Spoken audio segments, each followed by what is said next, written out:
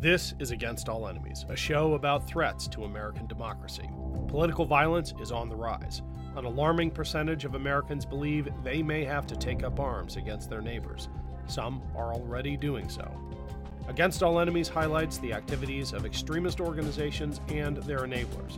Our goal is to educate, not to alarm. The threats are real, but if we know what we are up against, together we can beat them.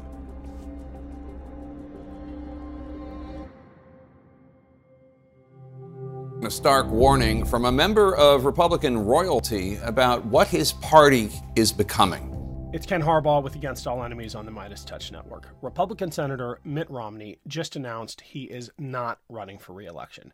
I am a Democrat, but I believe that the Senate and the country will miss him. In his upcoming biography by McKay Coppins, Romney unloads on his Republican colleagues in the Senate, sharing extraordinary details about how, in private conversations, they almost all agreed with Romney's assessment that the former president represented a danger to democracy. But in public, these same senators defended the president. Romney, of course, was a tough critic of Trump in 2016. He seemed stunned to discover, after being elected to the Senate in 2018, that among his new Republican colleagues, quote, almost without exception, they shared my view of the president, Romney told Coppins. Every time he publicly criticized Trump, it seemed, some Republican senator would smarmily sidle up to him in private and express solidarity.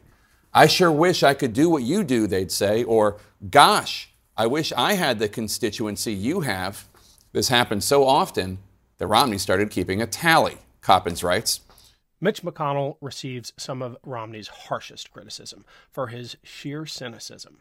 This is the Senate Majority Leader, someone who wields enormous power in the Senate to prod or punish members of his caucus.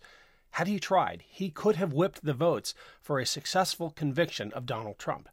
Yet, in spite of acknowledging to Romney the strength of the impeachment case against the former president, he chose to put politics first. Romney was surprised at the cognitive dissonance during the 2019 impeachment trial of Trump. During a break in the proceedings, Coppins writes, after the impeachment managers finished their presentation, Romney walked by Senate Republican leader Mitch McConnell. They nailed him, the Senate Majority Leader said. Romney, taken aback by McConnell's candor, responded carefully. Well, the defense will say that Trump was just investigating corruption by the Bidens. If you believe that, McConnell replied, I've got a bridge I can sell you. A spokesman for McConnell says he does not recall this conversation. And then there was the attack on the Capitol and the rush by Republicans to defend the former president in the aftermath of the coup attempt. To Romney's enormous credit, he stood firm. The vast majority of his colleagues did not.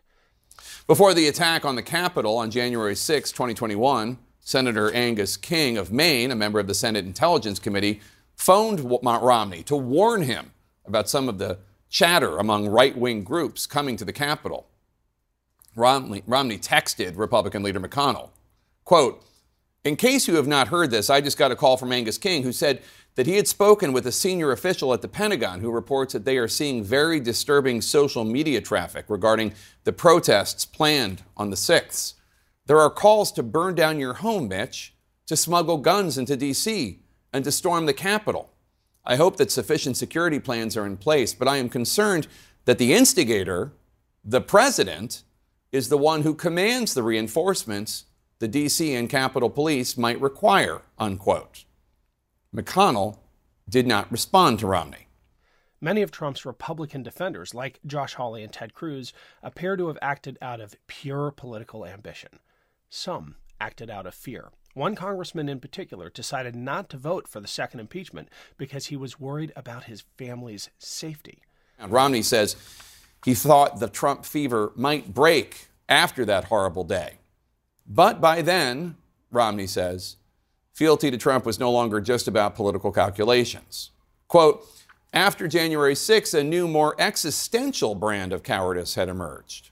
One Republican congressman confided to Romney that he wanted to vote for Trump's second impeachment for the January 6 insurrection, but chose not to out of fear for his family's safety.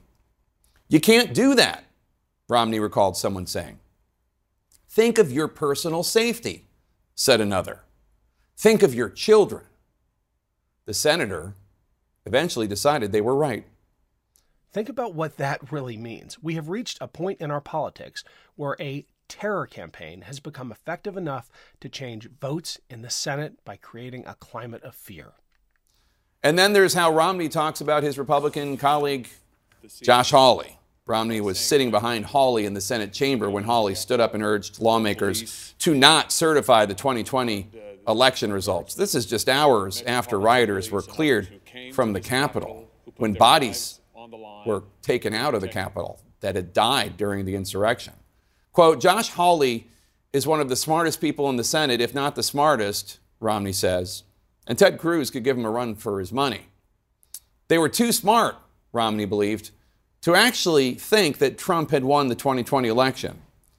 Hawley and Cruz, quote, were making a calculation, Romney told me, that put politics above the interests of liberal democracy and the Constitution.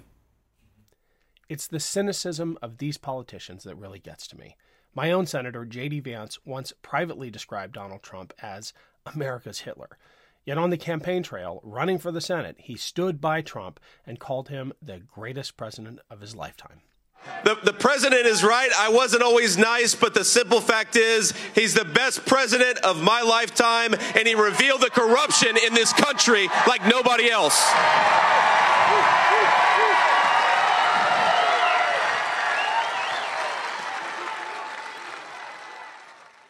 Romney saw through the cynicism and unloads on J.D. Vance. He says, I don't know that I can disrespect someone more than J.D. Vance.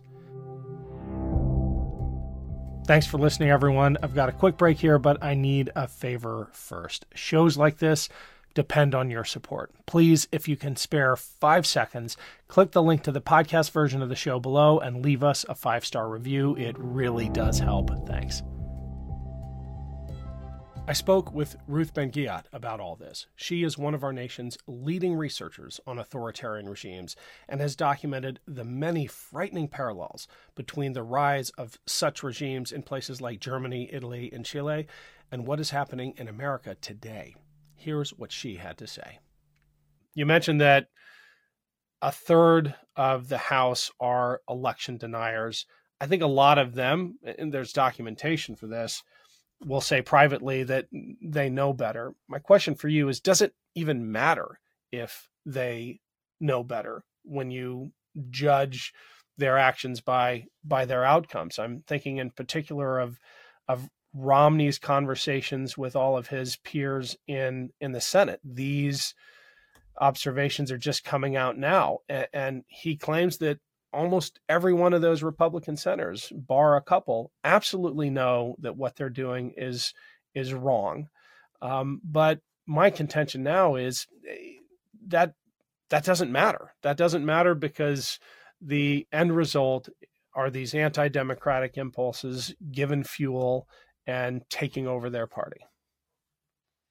Yeah, it doesn't matter. In the same with Tucker Carlson, who, that all that stuff came out where they hate Trump. They know very well, what went on in 2020, and it actually just highlights the corruption and the authoritarian designs that all these people have. So it doesn't matter what they believe, because belief is no longer, there's no principles or morals anymore.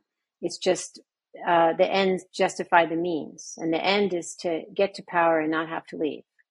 And no matter what happens to the country, no matter how many deaths you cause, that's all they care about. That's why another reason I call them an autocratic party. A lot of their grip on power depends on either their followers not caring as well, or them getting their information from such stovepiped channels that they never hear that J.D. Vance compared Donald Trump to Hitler. Do you think the problem on the right amongst voters is a lack of information or antipathy towards the left? I think it's a little of both, and it's all part of the same thing, because right-wing propaganda and including Fox News, of course, And all that ecosystem has been successful in getting people to think that they are existentially threatened by Biden, that he's taking their rights away. I call this the upside down world of authoritarianism. So it's Biden who's the authoritarian. It's scientists who, public health scientists who want us to not be diseased, they're the enemy. And so that's part of it, that they've been extraordinarily focused. They've had unified messaging. That's another sign that they're authoritarian. So there's that. And then there's, the cult part of this, where recently there was a study came out that said that, the core of Trump supporters, they believe him more than they believe their friends or family. And so I thought, I feel vindicated, because there are times when I'll talk about Trump having a leader cult and people think it's just way exaggerated. But that is the definition of cult devotion, when you believe them more than people you used to trust. And that may shrink, although every time he has an indictment, because he's got this victimhood script, he's able to be more popular. And the other part of the reason he becomes more popular is that none of the other candidates, not only they're not allowed to thrive, they were made, talk about authoritarian spectacle, during that very scandalous debate. They were made to raise their hands on stage and pledge loyalty to him, even if he becomes a convicted criminal. It's like, where do you go with a party if you've reached that point, where the other candidates have to take their own power away and debase themselves by saying, I'm running for office, but I'm going to be loyal to, der Führer, Trump, even if he becomes a criminal. That's a party that is in crisis.